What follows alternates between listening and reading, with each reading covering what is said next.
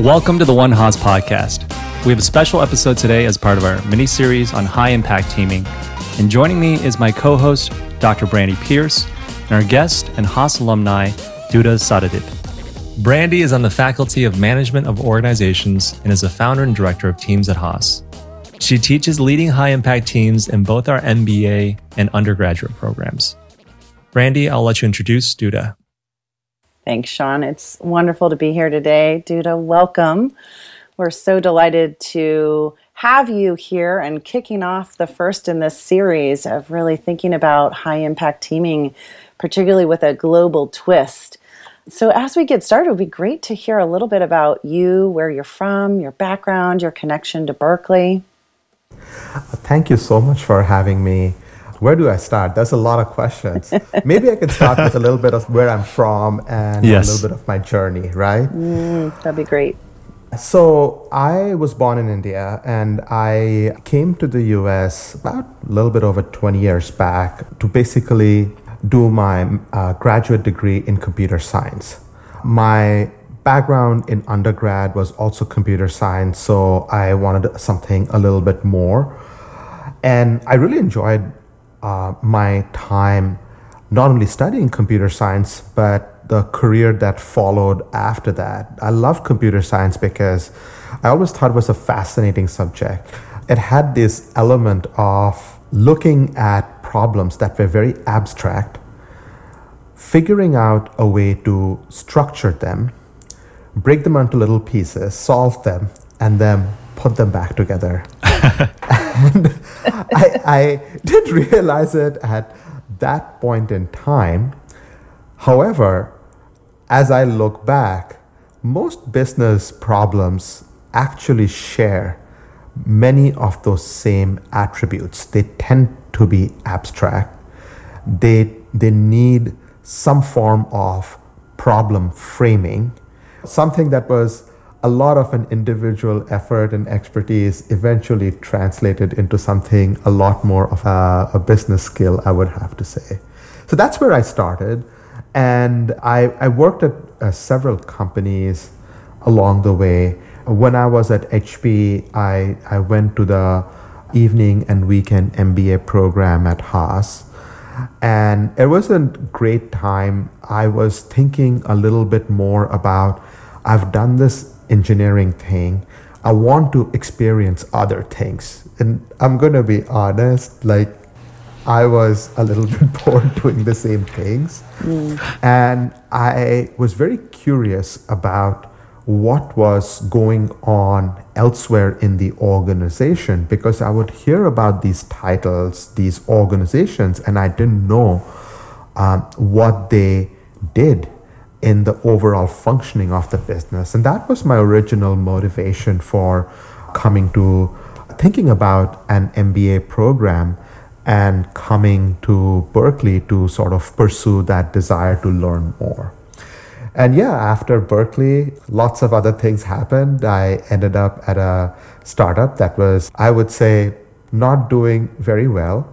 However, it was a startup that I really credit a lot in terms of learning, in terms of understanding business, because this was right after the 2008 recession. The company was a software as a service provider, which was just kind of burgeoning. It was also in the area of customer feedback management. However, both of those elements eventually played a significant portion in how it shaped my career. So it was a little bit of a lot of things that converged, I would have to say.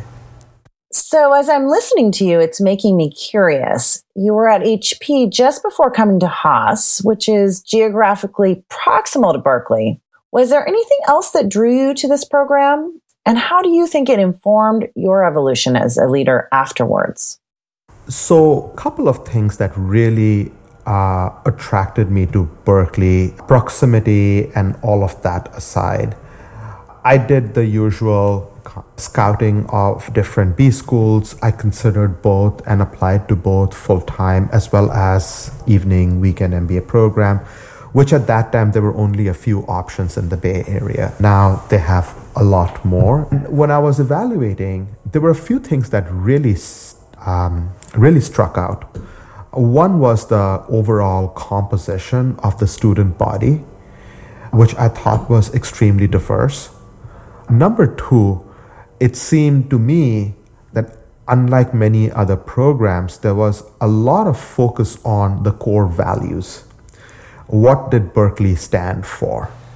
Those values not only resonated with me, but I also believed helped me make decisions around what things I wanted to pursue more of. And then I can talk a little bit also around one of the things that really attracted me was Berkeley had some very direct focus on international experiences. Berkeley also had this, I think it was Work at Haas or something like that. It was this Haas at program. Work. Haas at Work, that's right. Yes. So Haas at Work was one of those things that it was in the first year of its inception when I was going to school. And it was such a great way to learn from the real world how you go about transforming business models. We did a project with Cisco at that point in time around figuring out how to take their channel programs and have more of a social feel to their channel programs. And again, those little bits of experiences eventually end up adding to something a lot more concrete down the road.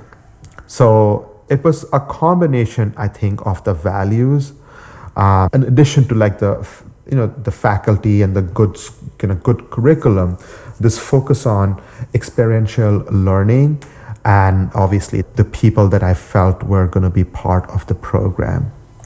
I really want to circle back to the experiential component and the values as we move forward.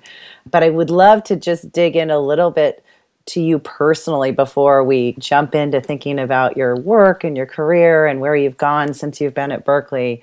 Mostly because as I started to look at your Vita and listen to your TED Talks and found information about you, I really came to like you. And I hadn't even met you. And I realized that we actually share a lot of common interests ourselves. If you were to look at my bio, I would share that I love travel and I love great food.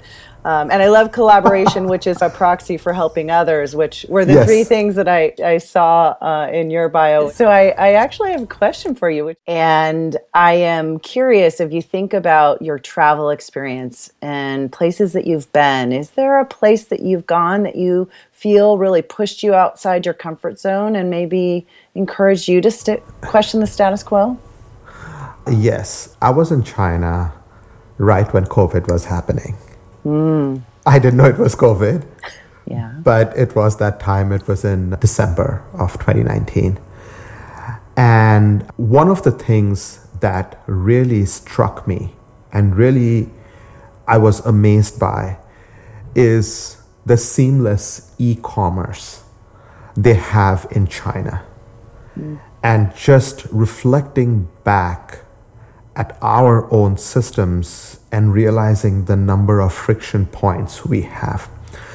So here I am, we are in Xi'an. It's cold. I'm a big fan of boba tea. So I obviously so are my kids.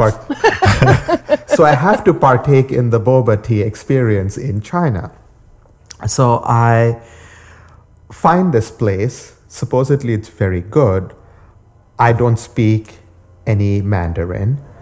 And I go to the store and I realize there is literally no cash or credit card being exchanged. Everything is on the phone. People are ordering on the phone. People are getting a notification or something. They're scanning their phone and they pick up their drink. And it took me a little while. I fumbled through the process. Eventually, I asked for help. I didn't have the right payment mechanism, but they were very generous and kind to let me pay with credit cards, which also took 2 tries because Apple Pay wouldn't really work. At the end of the day, I successfully completed the transaction. But the important part that I want to talk about is it really forced me to think about when you tie in technology and create great experiences, it has many side effects. One, on the customers. You are operating at the pace that the customer wants to. You are making things much more efficient in terms of delivering the service. Right. And you are also instantly transacting with financial systems in a much more organic, seamless way.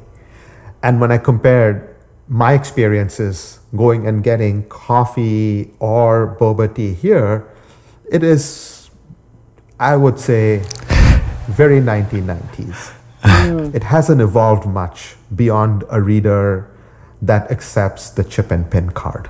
So I would definitely say that has definitely pushed you outside pushed me outside thinking. my comfort zone and really gotten me to think, like, how can we use technology to make things a lot more seamless here?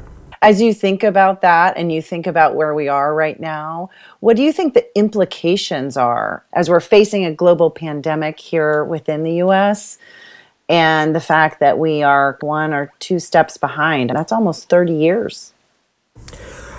I think the great part about any sort of global shakeup like this is that it pushes and creates a real need for change and innovation.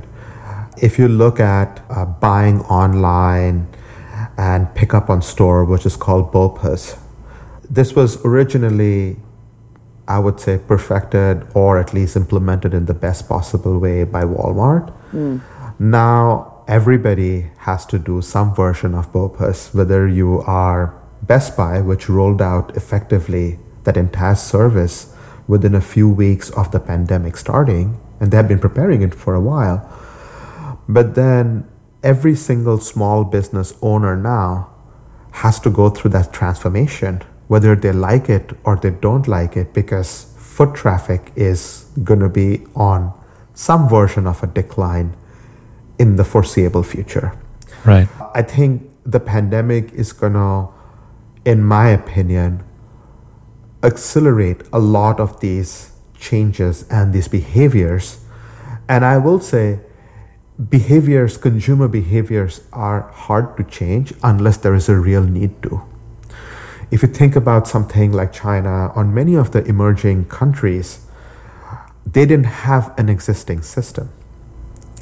So they built everything with the latest and the greatest. So they jumped forward to what was tomorrow. Right. We had existing systems. I think the pandemic will help accelerate us in a good way. And interesting in so many spaces. So I think about that from the angle of education. For many years, we've been trying and working towards building online platforms for education. And because there was already a very successful model, it felt risky, I think, for faculty and students to really invest. So in some ways, it's interesting what external shock can do to create space for innovation, yes, as well as collaborative thinking. Absolutely. Even as we think about all of us coming together to do this podcast, which is a new vehicle. So thank you for that, Sean. I'm curious, Sean, from your perspective, because you're too thinking about innovation and you're an entrepreneur, and in some ways you've created a whole new on-ramp through Haas, through this platform. So I'm curious how you think about this. So my thoughts revolve around some questions I have for Duda. In that, I was listening to your talks online, and consistently what I found across your talks is this idea of empathy, right? Empathy is a very important trait, not only for yourself, but for the people that you hire and bring on. And so 2 questions revolve around this. One is that I'm curious because when I have classmates that are engineers, A lot of the quants come into business school to learn the soft skills. I'm curious, was this an innate personality trait of yours? Or was this something that you developed at some point in your career? I had to develop it. So this was one of those things I really realized as I came to business school. Let me give you a story. I think I've said this a few times, but I'll go with it anyway. So I start my first day at Haas, and I look at all these amazing people. They are all very accomplished, and they're very articulate. Everybody's very articulate. And immediately I'm like in full imposter syndrome. Like, oh, I think they made a mistake having me here. And that sort of lasted for a while, I have to admit. The other thing I observed was people seem to have lots of friends, and I just didn't know how to make that happen. People were very courteous and very nice and very helpful, but people just seemed to gel on things, and that was a very hard thing for me to come into this environment and learn, contribute, and build relationships at the same time. I actually did something in retrospect, which I think I was just trying to have a good time, and I figured out that was my closest thing. I actually signed up for almost every international course, whether it was the International Business Seminar or the class trips. And my first class trip was to Israel. And it was an amazing experience. It gave me a chance to actually engage with people, ask questions, and actually say, how do you build relationships? You seem to be amazing about it. And that was probably the first real effort I had made to understand, because I realized a lot of success that happens in the world is not just because of the knowledge you have. It is how are you able to translate that knowledge into value of some sort.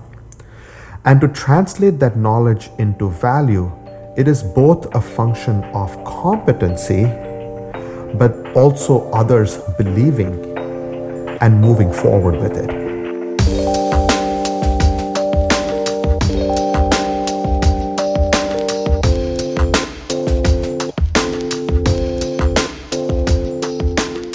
So I felt I could ace the competency, but I really had a lot of work to do with the aspects of leading, building relationships, etc. So that's where the journey started. One of my friends recommended I read the book Never Eat Alone by Keith Ferrazzi, which was personally for me a game changer in observing and learning about simple things. I thought this was some sort of a complicated procedure. It turns out it was actually very simple. That's funny.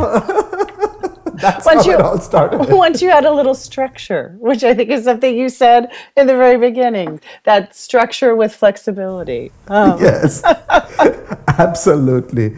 So that's how, that was my beginning into doing this. And I would say it definitely has evolved significantly as I have led larger and larger teams cross-functionally, globally, running larger books of businesses. It's been probably one of the bigger things that I have had to continuously and continue to work on. So to bring the conversation back full circle to your original question, Brandy, around my thoughts on technology today, I was really curious to hear your thoughts, Duda, the impact of technology on empathy within teams and people. I think it's a great question. Technology has really allowed us to broadcast a lot of information. There are so many ways to connect, to engage with people. And it is not lost upon anybody that deeper, meaningful relationships, empathy that comes from those relationships are harder. I personally, my belief is that a lot of this lies with the individual itself. Technology is simply an enabler. Let me give a quick story, something that happened very recently. I saw this article on Forbes shared on a social media network. That was Facebook. And I reached out to the author, Alyssa Cohn. And Alyssa and I have met a few times. And I commented how I enjoyed the article, because I really did, and how I saw some connecting points. Alyssa, along with her friend Dorie Clark, who is the author of many bestseller books, including Standout, Entrepreneurial You, they do a happy hour every so often, and quickly said, hey, would you be interested in joining our happy hour? It'll be great to reconnect, see what's going on, and also in this process, connect with others. I thought it was a great example of there are so many ways to reach out, but it is the personal initiative on both sides to want to engage a little bit deeper beyond the likes and the follows. And as that connection happens, I think it is easier to build relationships, even in a virtual way, and develop empathy, develop an appreciation for things and viewpoints that may not be where you stand.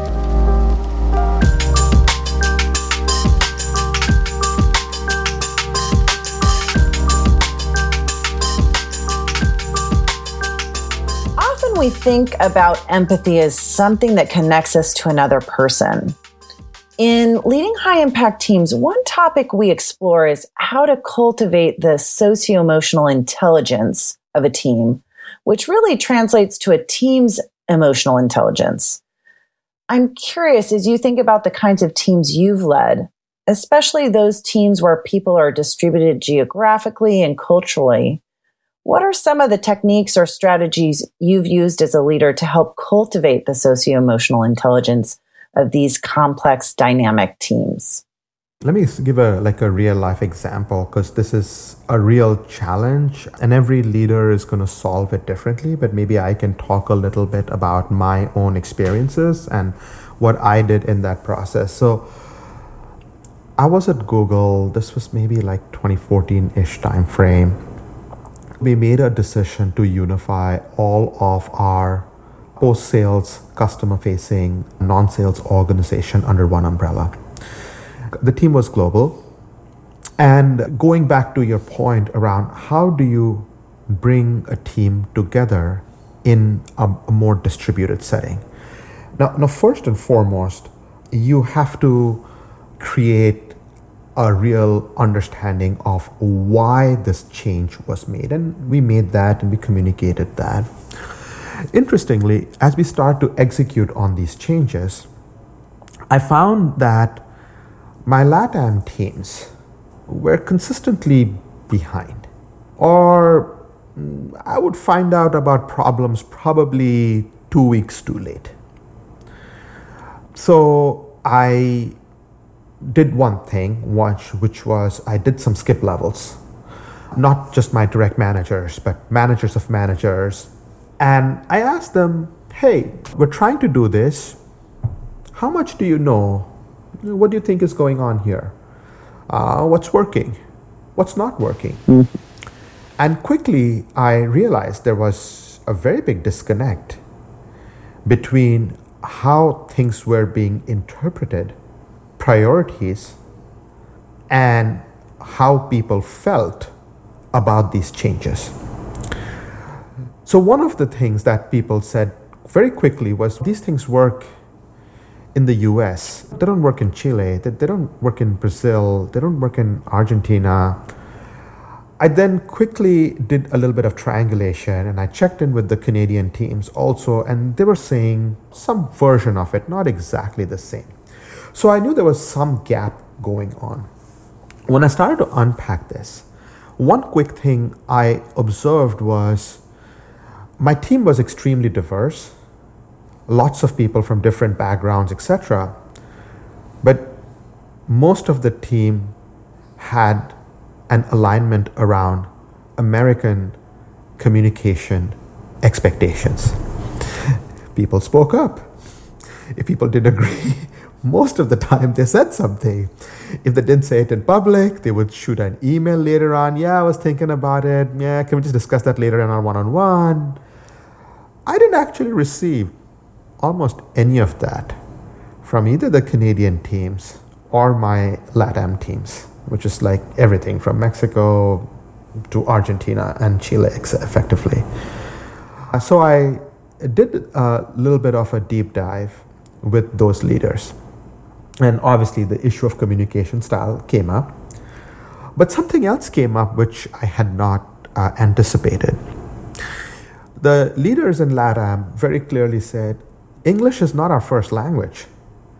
So it takes us time to participate. And the meetings are so fast-paced, it becomes hard to contribute. And then we are plus 5 hours, and we have all these things, and then we feel a little bit of the imposter syndrome working with everybody else. Like, is this just a dumb question? Maybe I should not ask that question. As you reflect on this, what were some of the steps you took to support your team's development, given the challenges you identified in your exploration? So one of the big changes I immediately made was going back to the basics of doing good meetings.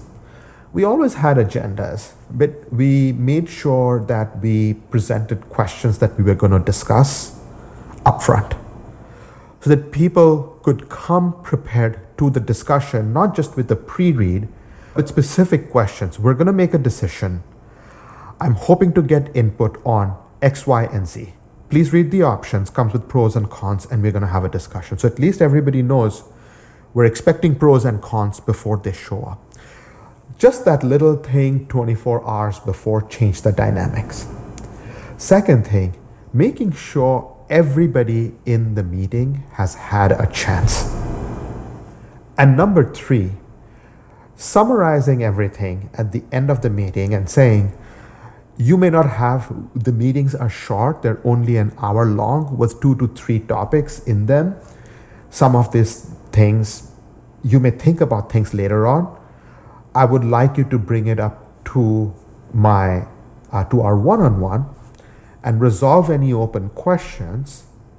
And if they're not resolved, we will consider this matter closed and up for decisioning and kind of execution in a week's time. And so we built cultural norms about execution, but also created space to participate during the meetings, but also have a little bit of a fail-safe around doing additional conversations so that people were all agreed upon how to move forward and what moving forward actually meant.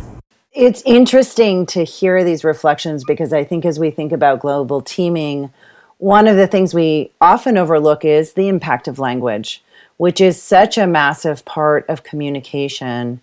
And then when you add on top of it a distribution of time and space, this need for structure becomes really important. I love to call it structured flexibility for allowing teams to be able to create space to know how to show up in a meeting, but the flexibility then to be able to share their perspective and also capture their thinking afterwards as we're on this 24-hour cycle. Mm-hmm. I'm curious, in addition to that, was there anything that you did to actually support the relational connection between members who might be distributed in different places and spaces and time? One of the things that I have found very useful, and this is not just at Google, even at Google and at Pinterest I've done, there are lots of these great tools available that help you understand working styles, that help you understand communication styles. There's everything from the color test to communication preference tests, and I find them extremely helpful bringing teams together. Because whether you're working in person, especially in a distributed environment, it is very important to understand how you foster the diversity of backgrounds with the diversity of thought, but really channel that into something productive, which is great business problem solving. And to do that, the more people understand what people's preferences are, how they like to communicate, what their values are, how they approach problems, I find it has really helped accelerate this process of building that level of camaraderie, understanding that happens normally organically when teams are co-located. In the past, what I have done is do periodic in-person offsites, and this would be one of those offsite things that you would do. And you would get everybody together, you would do the test, kind of discuss the stuff, and that would be like a half day or 3/4 of a day exercise that helped everybody get to know each other a little bit on a personal level. I think similar things have to be done in a virtual setting to accelerate the understanding of who likes what in a team, because without understanding that, it is very difficult, in my opinion, to create a sense of trust. And without that element of trust, it is simply very hard to execute, because either two things happen. People question each other a lot, or people passive aggressively choose to execute, which is some people execute and some don't. So either of those are not the best outcomes. I think these rubrics and tests have done wonders for me and the teams that I have worked with. One of the observations I have is sometimes we tend to think about these assessments as perhaps pigeonholing someone into a position or a place. Mm-hmm. But I think as I'm hearing you share and explore, is that this is actually a strategy to help teams explore what they share in common while simultaneously valuing where they may have differentials, and really just getting to know each other and creating some space for being able to have those conversations. Absolutely. I would 100% agree with that. It creates a sense of what makes somebody individual. It gives a sense of what are the common things. It also outlines preferences, things that are likely to bother someone or maybe outside their comfort zone. And being able to talk about that level of vulnerability is a big driver of building trust. We are all here to solve something bigger that none of us could have done ourselves. But as a combination of each of the things we bring together, we are in a better place to do that. It's really interesting to me because when we think about trust is really about the desire to monitor someone else's behavior versus psychological safety, which is the degree to which we feel we can bring our authentic self to the table and actually ask for help and report errors. Yeah. And in many ways, these techniques afford the development in both of these zones. Both of these things, yes, 100%. I would agree. Yeah, interesting. I have to add on, by the way, TRT is one of my favorite acronyms from you. Trust, results, and transparency, right? Yes. I, as a layman, I have to ask the both of you, have you guys, in your experience, found these tests to be accurate across borders internationally? I've done this with international teams, Europe, Asia, Latin America, pretty much everywhere, except I think Africa. I think they are directionally correct. And if there is an error, it's the same degree of error that exists everywhere. I almost see these tests not as an assessment of who people are, but to develop a common language to talk about what their preferences are. We've done the color test many times. And what I found is when somebody says, yes, I am more action oriented, And I tend to not consider XYZ when I'm doing decision making that involves a lot of people. What they're saying is that is their initial instinct. That they're not saying they're not able to do it, they're not wanting to do it. But in many cases, I have had people, including myself, say, I tend to have a very rosy view of the world, and I believe like things can be solved and things are absolutely always solvable. So I do need somebody every so often to tell me what is the cost of making that possible. So how are you going to help me look around my blind spots? So I have always used these tests not so much as an assessment like, hey, if this means you're an introvert, hence you can't do this. This just means this is how I am. If there were no external circumstances, we have all learned skills. We have all learned ways to be successful, being who we are. How do we support each other in the best possible way to create the best collective outcome? Thank you for explaining that.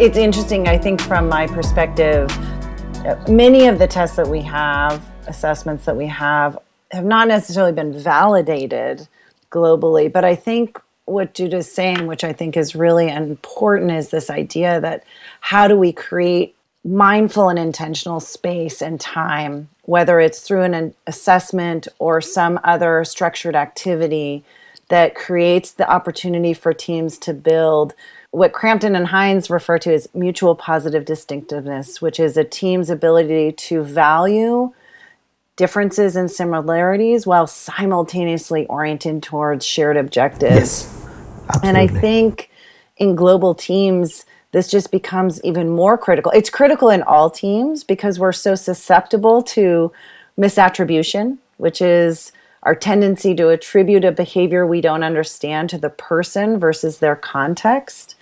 And I think these kinds of activities allow us to know the person better. So when we don't understand a behavior, we're more likely to reflect with that individual or come back and try and understand versus defaulting to our assumption state.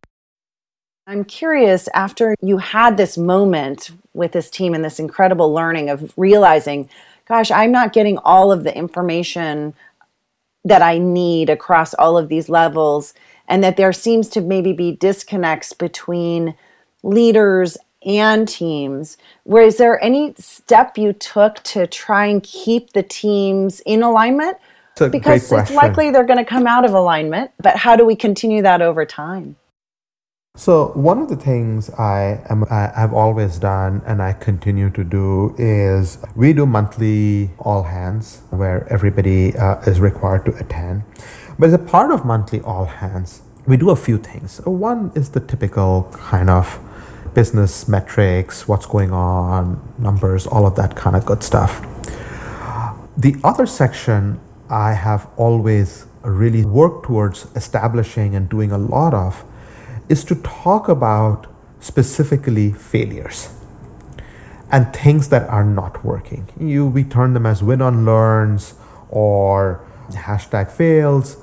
And the reason I have been a big proponent of doing this, it models a few things. One, things are not going to go well, but we're going to talk about it and we're going to learn from it.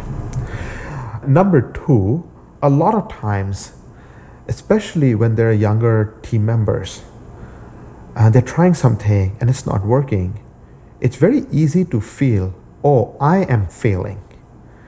And what the reality is, most business problems, if they're big, hard, hairy problems, success is a function of all the failures that came before it. But people are so used to the quotes unquote Instagram life where only a success is shared and the journey isn't. It's very easy to get demotivated very quickly because you're putting effort and you're not seeing outcomes. So I've been very mindful of introducing something around failure, something around learning in these conversations. Because without that, you are not, as a leader, you're not setting the tone from the top that it is okay to fail. Failure is part of building something, and failure should yield in learning. What was the learning that we got? How do we distribute it and build on top of it? So that's probably one of the biggest things I think I have done, and it seems to resonate pretty well with folks because people want to know the successes and everybody's talking about that, but people also want to know the journey of what it takes to become successful in projects, in initiatives that are going on at work.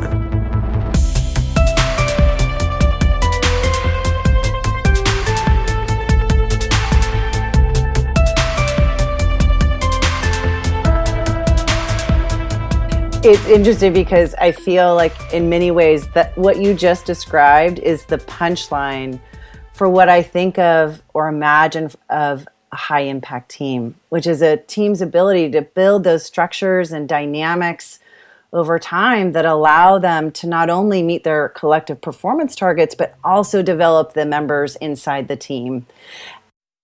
Which actually brings me to my next question, which is, as you think about your experience as a global leader, a leader who's managed very large, complex teams, and as we consider our current moment where we're facing a global pandemic and unrest broadly across the globe, as we examine some of the systems we've created that have resulted in opportunity for some at the expense of others, are there things that you think about in terms of your own development that have uniquely positioned you to lead during this time of such uncertainty? I would go back to a little bit of something I experienced very early in my career. I talked about going to Israel. Right after that, I got this opportunity to do this very large M&A integration project. It was I was at HP, like I was mentioning, and HP had done an acquisition of a company called Mercury Interactive, which was based in Israel. And this all happened literally, I went for the trip, and like maybe in 5 months, this acquisition was announced. I raised my hand to help do the M&A integration, specifically around product strategy. And here I was sitting across a team based in Israel, in Prague, Czech Republic, and in the US. And it's a very hard time when folks have to go through any kind of an M&A process, because people who have worked on projects, they're worried if that project is going to continue. People are concerned about their personal careers. People are concerned about, hey, is there going to be a layoff? There's a lot of, it's like you said, it's not a psychologically safe environment, and you can't force things like psychological safety on people. It has to happen organically. Now, in this particular case, there was one of the things that I ended up doing was working with our sales counterparts and doing a customer listening tour. And that really helped us have a good understanding of the problem. But more importantly, what I think it did was it allowed all of us to elevate and create a shared purpose on what should be the direction of this product portfolio. Translated forward, this is a lot, I think, that leaders really need to work on, especially now, is to have a clear team vision. What is the purpose? Why are you doing this? Without a true north, everybody is going to have some sense of interpretation. And pre-pandemic, you could have corrected a lot of them because you had a lot of physical signals to see if things are progressing, not progressing, all of that good stuff. But now those signals are gone, so now those signals have to be created. So the second thing I feel, which I have learned a lot at Google, is the power of transparency. It's one thing to say, I do this. The second one is to really connect the dots actively and talk about it, whether it is via newsletters, whether it is via Slack, really taking that effort to make that vision come alive with stories, with day-to-day actions, and so on and so forth. And it's a lot of work that takes to build that connection. But that is the next level that needs required. And the third piece, I think, is this has been something that I did not expect, but I realized that I have to really be much more mindful of than I ever have been before. In the past, working with distributed global teams had one big difference. There was a delineation between work and home. Meaning people came to work and you did everything in context of work, but pretty much it was assumed that once you went back from work, sure, people did emails and completed something every so often, but there was a delineation between work and home. What's now happening is that delineation does no longer exist. People's personal lives and professional lives are colliding in many ways, and you have to give a lot of space for people to adjust and figure out what works for them. So it's not just, hey, these are the goals. It's also acknowledging you may have to do something specific at a certain time because you have kids at home. And while it's totally okay for all of us to go grab a salad and do a working lunch, when you have kids, you actually have to prepare a meal, feed them, clean them, and you need dedicated time. You can't multitask over a meeting. That was absolutely okay back when it was at work. So you have to accommodate for those types of things, and that's definitely been a journey, a learning in progress. I'd love to just follow up on that question a little bit more because I think it's a new space, it's a new territory. Could you elaborate a little bit on maybe a challenge that you observed in a team or in part of your team that you feel really needed your empathy in many ways to create space for this, and what that looks like and what it might look like for other leaders as they really think about this capacity of creating space for adjustment and uncertainty? So one of the things that happened, we had this major initiative at Pinterest where we had to accelerate customer acquisition. And as COVID happened, things went south. The team was extremely worried because it was a top line goal. And I sat the team down and I had an honest conversation around what do you think is possible? Not what the goal is. The reality has changed. What do you think is possible? And how are we adjusting to these new realities? So tell me what's not going to work, number one. Tell me what's working that we should be doubling down on. And what are things we should be trying differently? And by reorienting the conversation from the hard goal of X number of customers to how do we make this work with these three pillars, very quickly, people talked about things like, hey, customers are not engaging because they're themselves worried, they're worried about their jobs, their budget has been cut, a whole bunch of reasons. But they also said, hey, when we do this, we seem to get good responses. Maybe we should do more of X. We also got a lot of ideas. Hey, we haven't done this. Should we do this? Should we try reaching out with an email? Should we engage people with a request that they could schedule directly, if they're interested, some time with us versus us emailing them? And we executed on a lot of these ideas. And the great thing is, for the first month, a month and a half, it wasn't looking good. But then things start to turn around. Some of these ideas start to stick. And I did what I should do as a leader. I made sure, like, I'd set expectations that we may not get to the goals. Things have changed, but here is why. Here is what we are doing about it. So being absolutely transparent, not only with my team, but the same message with the executive team around what are the challenges and what are we doing against those challenges. So I think the transparency goes both ways, but I think coming with a more positive problem-solving mindset, really focusing on what are new things we should try, and knowing full well that of the 10 things you try, probably only 2 of them are going to somewhat work, and making sure people understand that, and so they're continuously coming up with great ideas, is something that has really helped us not only accomplish those goals, but also create a sense of, I would say, harness the collective creativity in the team, the collective problem-solving power of the team in the form of these new ideas. It's interesting because as you're talking, there's so many things going through my mind, but I think the thing that emerges most is this idea that we have a vision.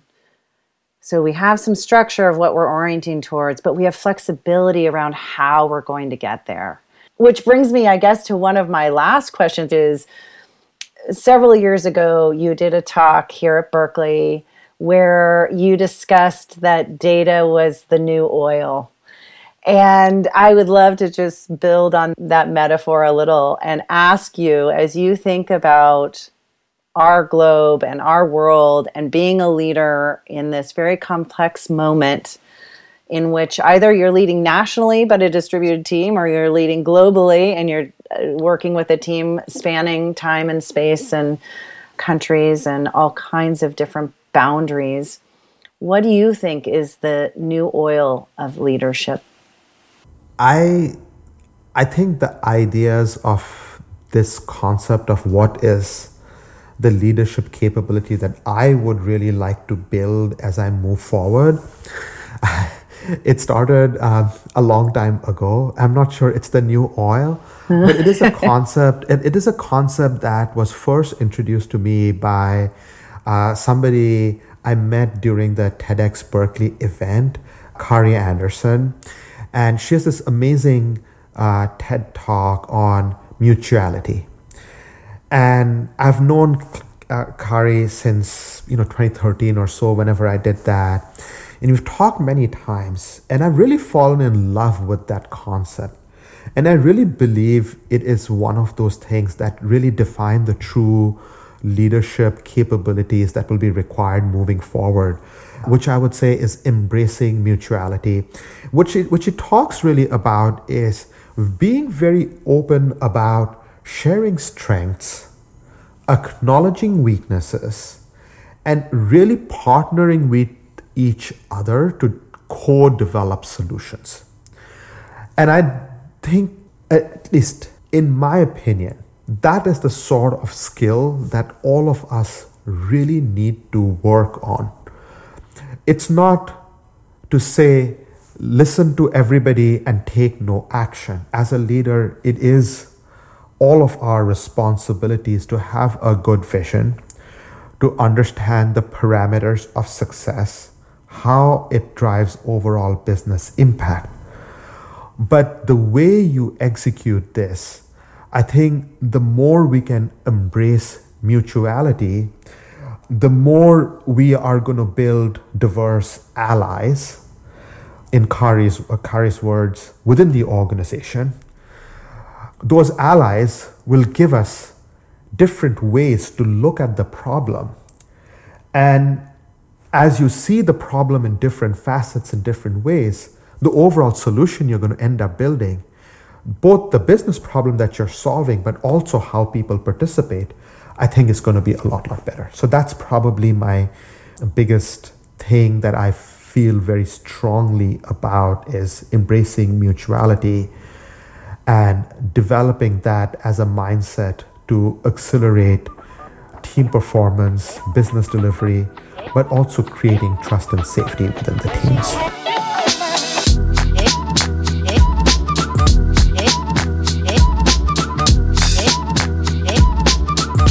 Wishing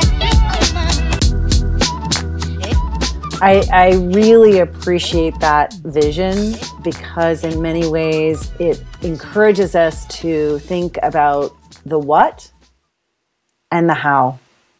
That it's partly what we're trying to accomplish, but that how we go about accomplishing it can make a big difference in terms of what we can possibly accomplish, but also how people feel as they're striving towards that accomplishment.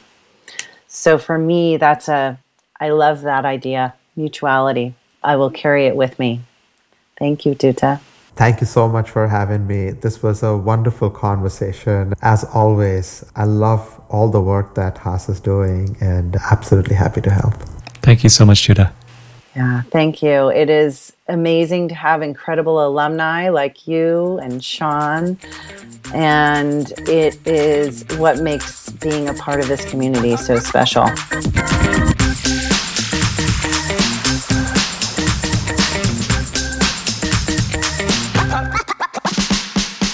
Thank you for tuning in to this episode of the One Haas podcast. If you enjoyed our show today, please remember to hit that subscribe or follow button in your favorite podcast player. We'd also really appreciate it if you could give us a 5-star rating and review. You can also check out more of our content on our website at haaspodcast.org. That's podcast with an S at the end, where you can subscribe to our monthly newsletter and check out some of our other Berkeley Haas podcasts. Until next time, go Bears.